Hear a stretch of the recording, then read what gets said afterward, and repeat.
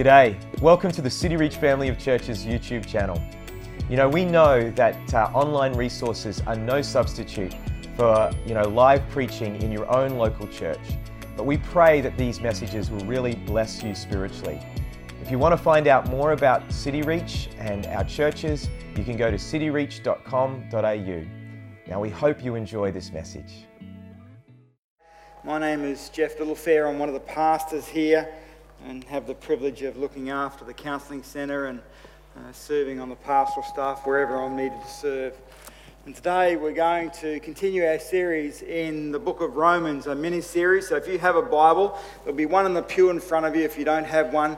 Most of what I'll say today will be up on the screen for you as well, so don't fret if you can't get your hands on one. If you're sitting beside a Christian, they'll lend you their Bible. You can even take it home. They won't say anything to your face, okay? They'll just be pleased with that. Friends, I want to let you know, coming up on March the 8th. Now, did you get the note about the baptisms on March the 1st? Don't miss that. That's going to be an incredibly exciting time. And I won't spoil that for you, but you want to be there for that just to see how the Lord works powerfully and to celebrate that as a family. So March the 1st, but March the 8th, you'll notice up on the screen, a lovely gentleman, Ilias, and his wife, Effie. They are ministering in Athens, and they will be with us on March the 8th, speaking in the morning services. There will be translation for that, so you're going to get a bit of a feel. If you've never heard translation, how that works, you'll get a bit of a feel for that. That'll be an exciting opportunity as well. I met Ilias last year through Jim and some of the families here, Jim Zim and some of our families. And what struck me about this lovely man is just his authenticity and his deep love for the Lord. 23, he was out on the streets ministering to the broken, the gospel, and did it with such zeal that he ended up in hospital. No food, no money, and suffering. And then, as God would have it, as he was recovering, churches got on board and supported him. They've been doing that ministry for now 30 years.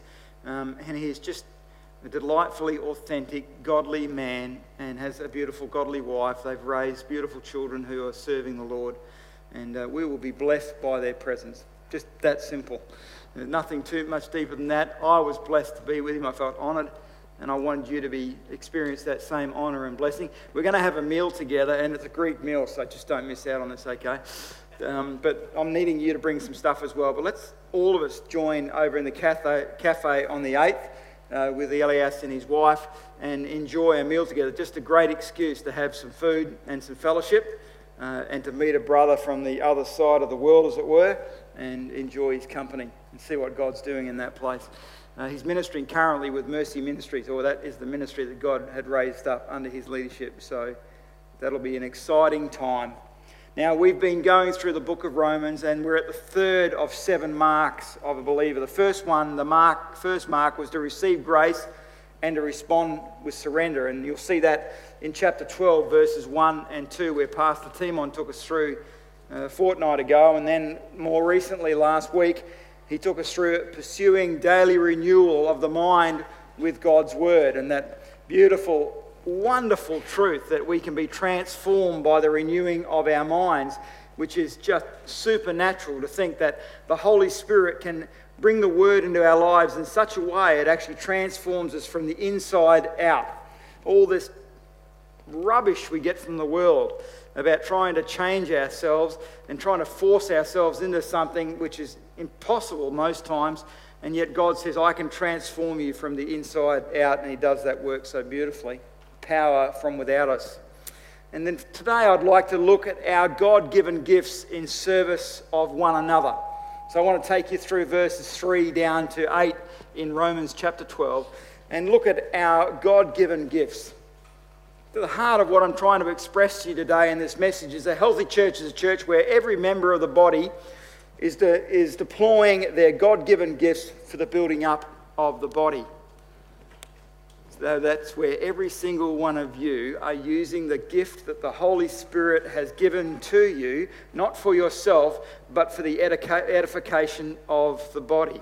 You may not be thinking in those terms. You might have just be a part of our church community and you've been it for a long time and you don't actually do anything else except for rock up, and you're missing out on this wonderful blessing and the wonderful theological truth that when you were born again and the Holy Spirit indwelt you, not only did he seal you for the day of redemption, but he gave you a gift. And that gift was given to serve the body and to bring glory to God. And we want to talk about that gift. We want to talk about how God gave us that gift. And we want to talk about the attitude that how we serve in that gift.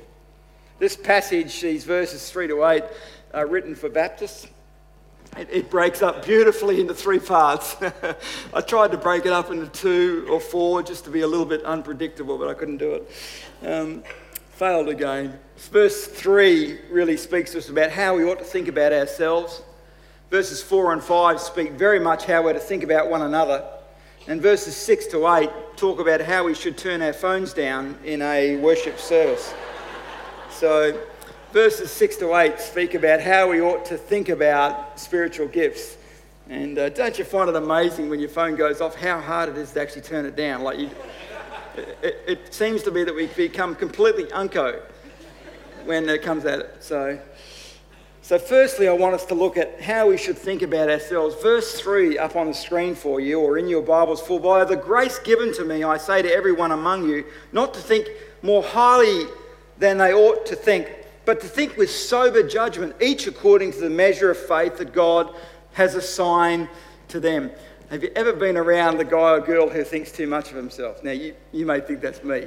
And let's just keep that between you and me. But if you've been around that person that just can't stop talking about themselves, they've done everything, they've done it better than anybody else has done it, and they are just a pain in the neck.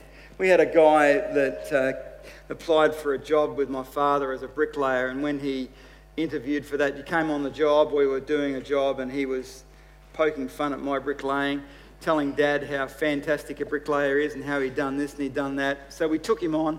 We had him for 2 days. It took us another 2 days to fix the work that he did. He was hopeless, absolutely hopeless. Couldn't wait to see the back of him. But when he was banging on about how good he was, I was sure I was going to lose my job and Dad was going to take him on. People who think too highly of themselves are useless. There's another side to that coin, though. There are those people who think too little of themselves. They pretend to think too little of themselves. They put themselves down and say, oh no, I don't really have any great gifts and I'm not really good at anything and I just kind of muddle along and I'm not very good at that. The way to test those folks out is to say, well, you know what? I had originally disagreed with you because I thought you were quite gifted, but now at a second look, I tend to agree with you. You don't really have much at all.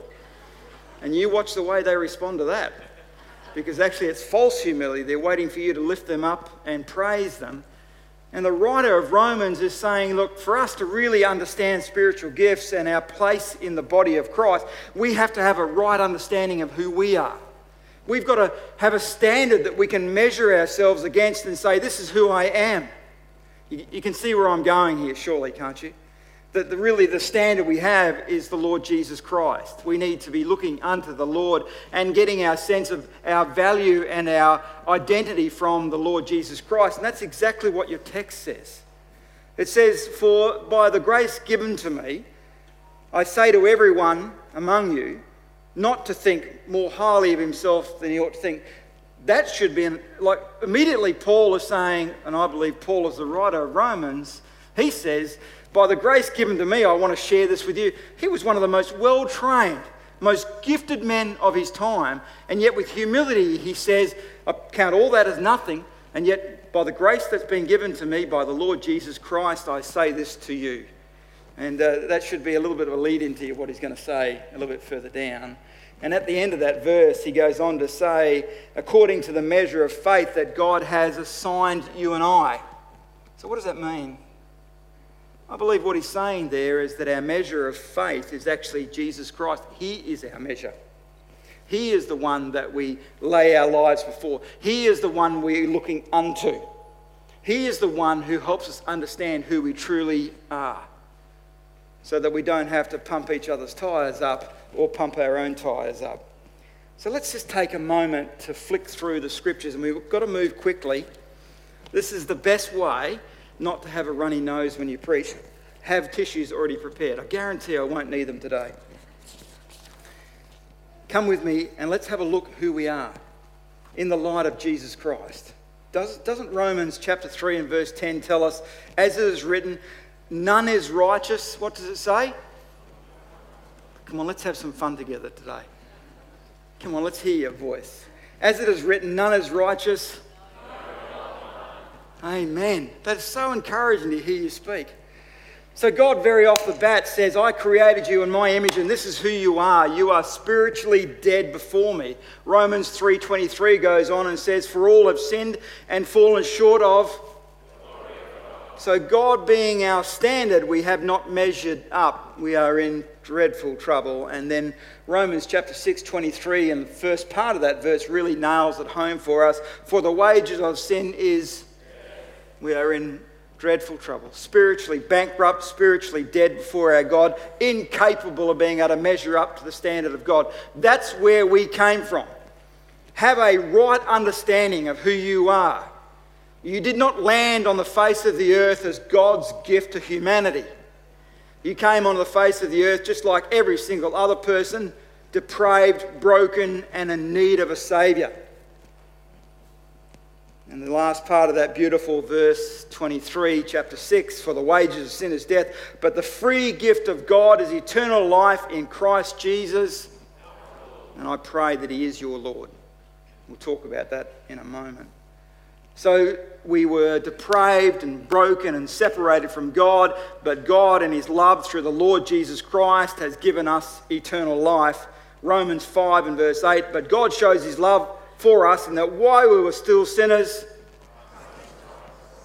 and I'll say hallelujah, hallelujah.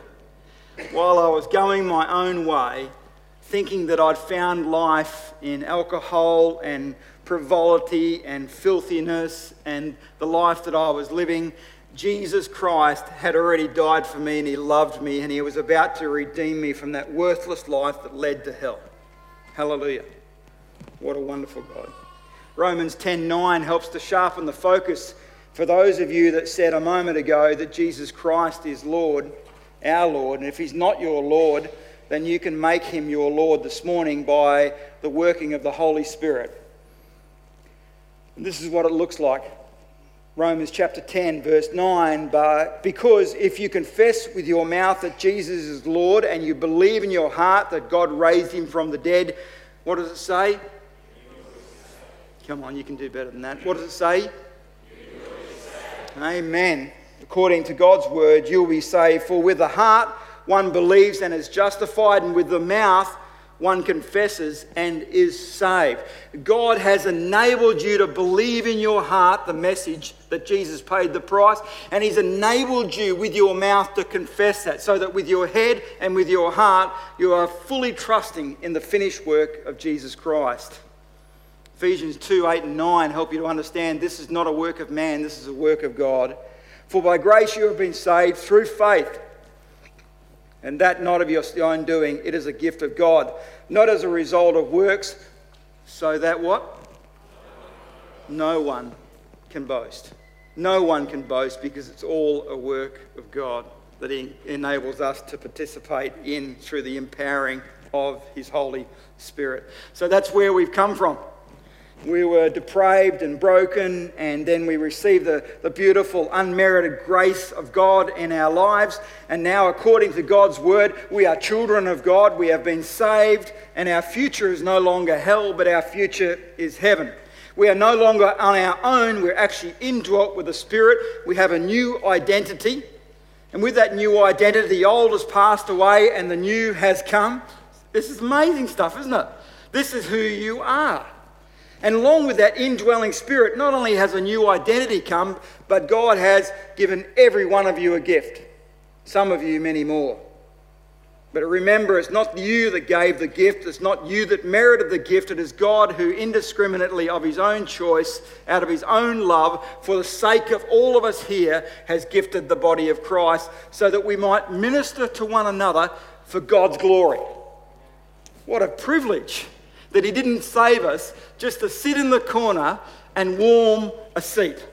That he didn't just save us to have us on the sidelines while everybody else did the work, but God has saved every single one of you and indwelt you with his Spirit so that you might be a part of what God is doing in this place. This is not a church of spectators. You're in the wrong place. That was like a couple of weeks ago with the tennis. This is actually the body of Christ. And in the body of Christ, everybody's got a job because God has gifted you to do that. And the beautiful thing is that when we operate within that gift in the correct way, we get doubly blessed. And I'll explain that if I remember to in a moment's time. We come in early in the service before you guys all get here. And we get in groups, the worship team, they get in groups and they pray. And some pray over there. We've got about 15, 20 people that gather together to pray about for you and for this service today that God might be honoured. One of the things we pray about is for the guys up in the multimedia. And today we've got Joe and Luke. I think Josh is hiding up there as well. Yeah, he just bobbed his head up. Okay, they get totally unnoticed, and yet that screen doesn't work without them. Okay, and I preach like for 4 hours if that screen doesn't work. So, well, man, we love you guys. Okay, Vincent, don't nod so rigorously, please. That was a joke. All right. On the sound, we've had Matt and Amber and Graham and Jeff, and we've got folks helping out with the filming of the service as well, David and others. And our prayer for you at the beginning of the service is that as you serve quietly, that you might get that deep joy of the Spirit as you serve unto the Lord. Not serve me, that's always going to be a disappointment. Not serve, as it were, looking for thanks from us, but serving God. And there's a blessing that comes in using our gift as we serve God. That's what we're seeking. And I spoke with a friend of mine recently, saying to me how much he enjoyed leading communion and how much that just blessed him to be able to share and use the gift that God has given him. And he said some of the church circles he moved in used to say it this way: it's a hide that you can't buy. And I thought that was very clever. I thought that was funny. So there's a blessing that comes in using our gift. And God has given you a gift. He's made it so that you are given that gift by him. And we ought not to think more highly of ourselves. Nothing worse than the person that thinks too highly. Nothing worse than that person who pretends they haven't got a gift at all. We ought to reflect upon the Lord Jesus Christ. Look wonderfully into his wonderful face. And say, thank you, Jesus, that I was going nowhere, I was dead, but now I'm alive. And now I have a future. And it's out of that awe for you, Lord Jesus. It's out of that faith in you. It's out of that beautiful measure of grace that you have given me that I now serve you. Do you see the difference there? You see, it's not serving out of guilt, not serving out of a false motivation. It's serving out of the awe that we have for God. And that is reward in itself. Guilt and duty are the poorest of motivators for service.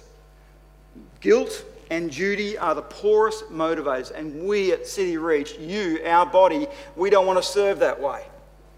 We want to serve out of the awe of God. We want to serve out of our new identity. We want to serve out of remembering that once we were dead and now we're alive. That's where we want to serve out of. So how do we think about the body? How do we think about one another? Have a look in verses 4 and 5.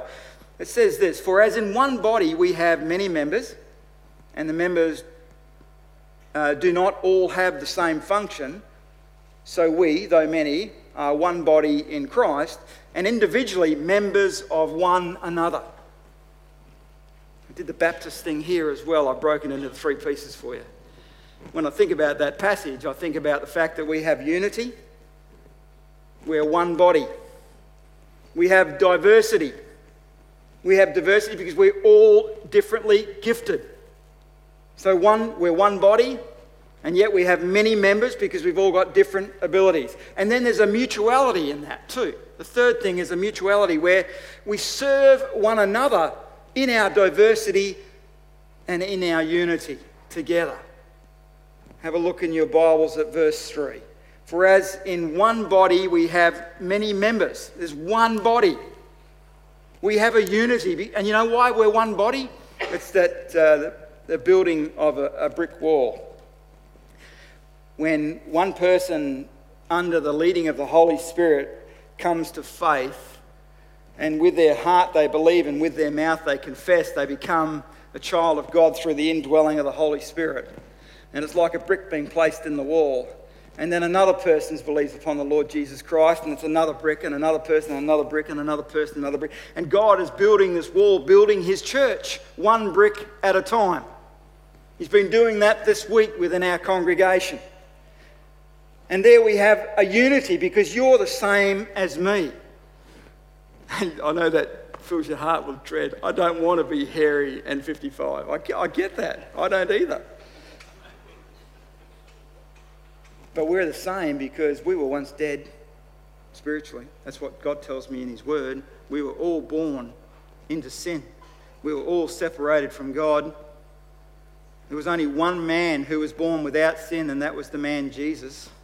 And that man died so that I might be forgiven and you might be forgiven. And so we're one body.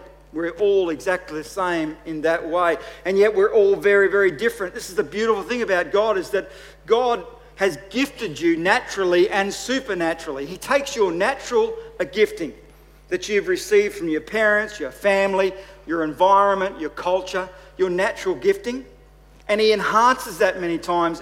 But then on top of that, he gives you spiritual gifts that you can use within the body. And we're all different that way.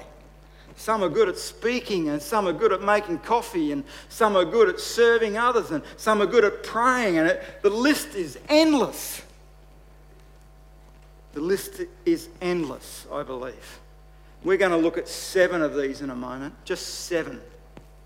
That's 8. Hey, don't laugh. The school I went to are just one ahead of you guys, okay? We're going to look at 7. If you go through the scriptures, there are some passages that would talk about 9 gifts, and you might, if you work hard, get sort of 15 different gifts. I don't believe that the scripture has actually tried to number all the gifts. I believe it's always been more of a representative that there are gifts of various kinds and they're too hard to number. And I think God did this so that we don't try and slot each other into something and say, well, you're that and you're that and you're that. And don't come out of there and do that because you're that. But God has incredible variety, as you would, if you think about it, expect, because he's altogether awesome. So we have a unity, but we have a diversity because we are many members.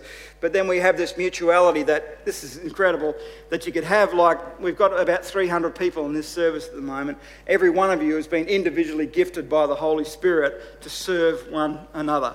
Now, I know that some of you here have got an administrative mind and you might be able to make that work, but man, that would just make my brain explode to try and think how we could knit all of you together to make you work. And yet God has gifted this local expression of his body, City Reach Baptist Church, perfectly with everything that it needs, that we might serve one another, serve our community and bring glory to God. How clever is that? And if you're not hearing me well this morning, there are no spectators at City Reach Baptist Church. Yes, you may be sitting somewhere and you've never served and you've never felt like you wanted to serve. I want to implore you to re-look into the face of the Lord Jesus Christ and be reminded of what he has done for you, and that he's clearly given you teaching and a command that you are to serve as he served, laying down his life for others. If the gospel is not the driver of why and how we use our God-given gifts, we will take a back seat and become consumers rather than givers. Let me do that again for you. If the gospel is not the driver of why and how we use our God-given gifts, we will take a back seat and become consumers rather than givers. Do you get the meaning of this? When I talk about the gospel, I'm talking about what has happened to us through the Lord Jesus Christ, how we've been forgiven of our sins, which is what we covered just a moment ago through the book of Romans.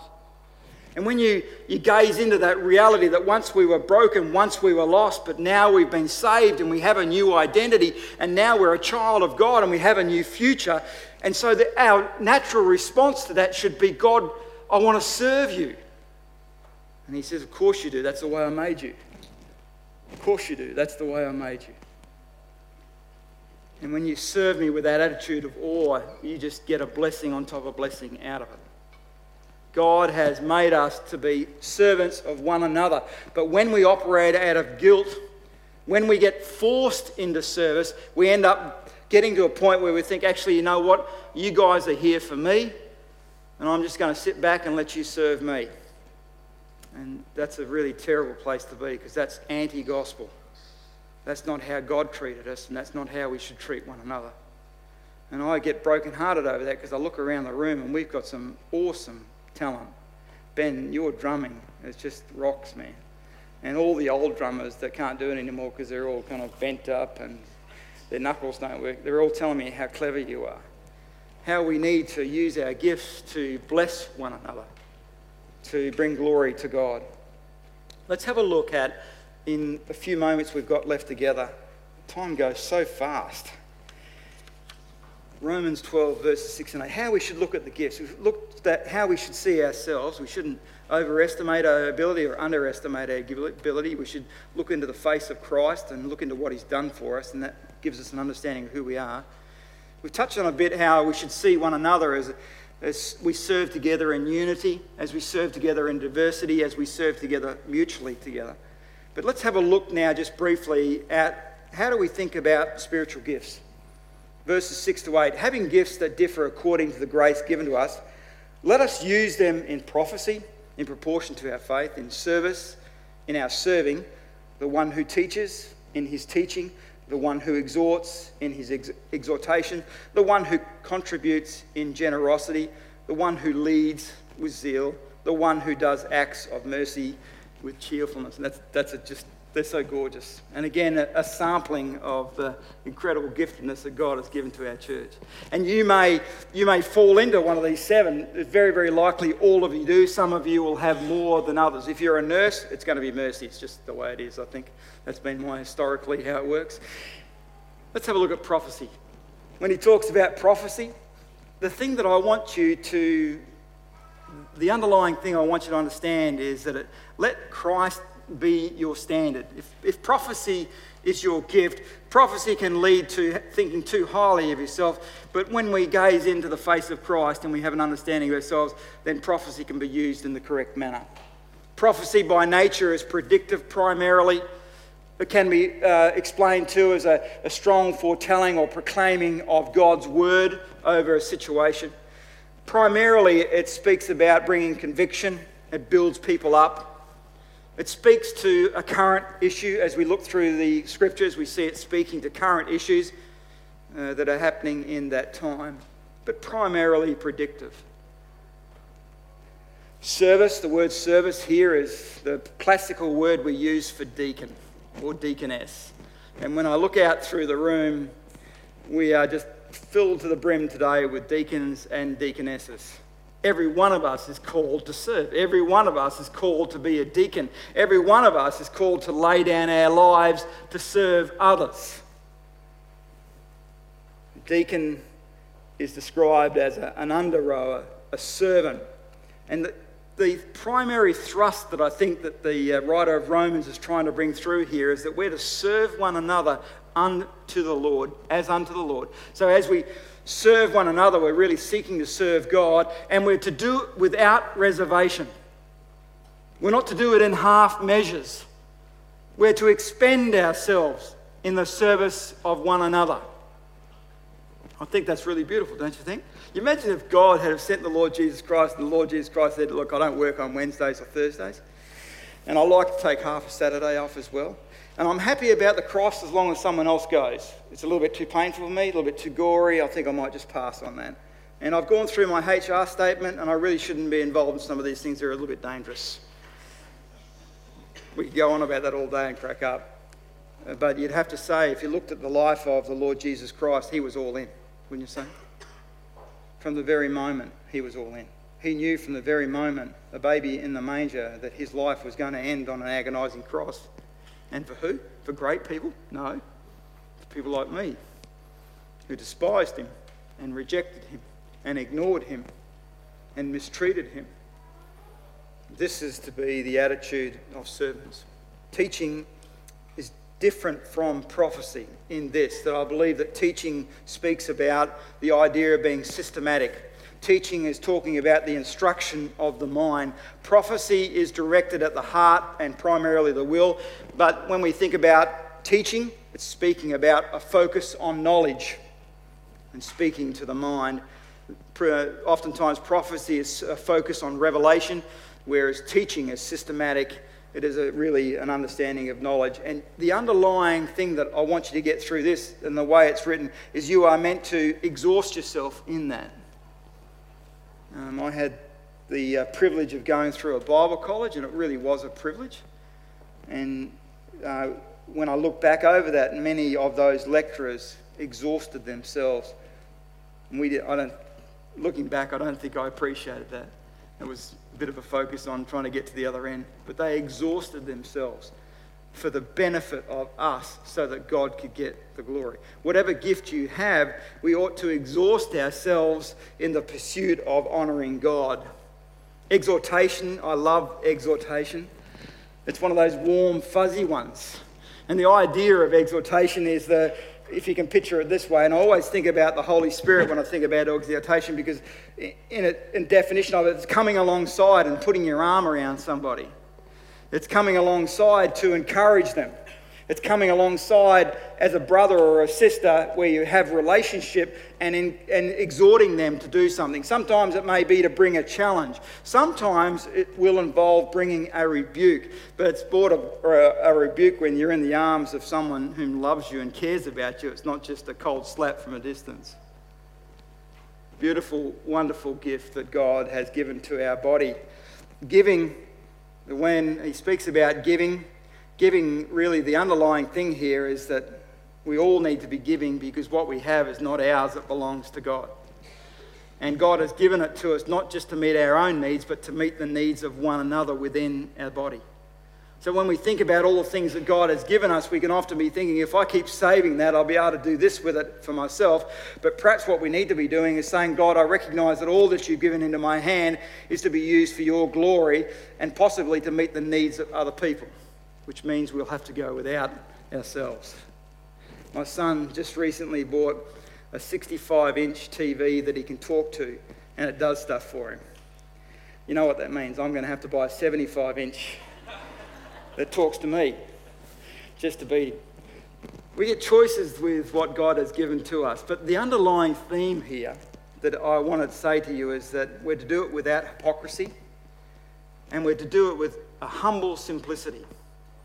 We're not to let our right hand know what our left hand is doing. We're to do it with a humble, broken, servant-hearted attitude where we give unto the Lord. I'd like to take more time to explain that to you. I've got 100 illustrations I'd like to share with you about that, how God has blessed me over the years through the humble service of others who have given without hypocrisy, who gave not expecting anything in return. Oftentimes they gave in a disguised manner so that their identity would not be known. They were just pleased to give to the Lord. Really beautiful. Leadership is a very, very heavy one. Don't wish for that gift. And I say that because what leadership I think means here is that it's leadership over you, the flock of God. And your elders who have assumed that mantle will one day stand before the living God and give an account for your souls. You will not do that. Do you get the depths and the weight of that? Not only do they have to put up with our sour faces and our complaining along the way, then they have to stand before the living God and give an account of how they dealt with the flock. It's a huge responsibility that they are very, very able to fulfill because they've been gifted by the Holy Spirit to do it. But we ought to do all we can to make their role easier. We ought to do everything to open a door before them so that their job is not burdensome or overbearing. We ought to serve them as Christ has served us. And finally, the last one I want to touch on is mercy. And I love this idea of mercy because the root word here is what we get our word hilarity from. We're to give with hilarity. We're to give with abandonment. We're to give with incredible generosity, and not just financially, but of ourselves, to abandon ourselves into the hand of God for the glory of God that we might serve one another. The guy knocks on your front door and he said, I've come around to mow your front lawn. All right. Where's your lawnmower? Oh, it's got no fuel in it. far out. How long's this lawn been wet, cut? 6 inches long and it's wet and I haven't got all day, Just came around to help you out. Fair dinkum. Your trailer's got a flat tyre, so I'm going to have to go and get that fixed as well. And by the time he's finished, you're thinking, man, get off my property. I'm going to mow you down in a minute. You miserable sad sack. We don't serve like that, but people do serve like that. They serve as though it's the worst thing in the world. And yet God has given you His Spirit and He wants you to serve the same way that Jesus served with you. Jesus didn't go to this cross dragging Himself along, feeling sorry for Himself. Jesus went willingly. It says He gave up His life for you. And we are to serve one another with hilarity, because isn't it hard to receive oftentimes? Do you find it hard to receive? When we came to Bible college, that was probably one of the first times we were put in that position where we had to receive. And I found that very, very tough. And man, we ought to make it as easy for people as possible. And the way you make it easy for people is you serve with joy. You don't make them feel like they owe you one. You serve with joy, just the way that God has served us. David Kruger said this: the paradox of serving others in the name of Christ is that in emptying ourselves, we find self-fulfillment that many are so deeply searching for. Do you get that? Man, you only have to be like in the world for a short time to realise that people are killing themselves for self-fulfillment.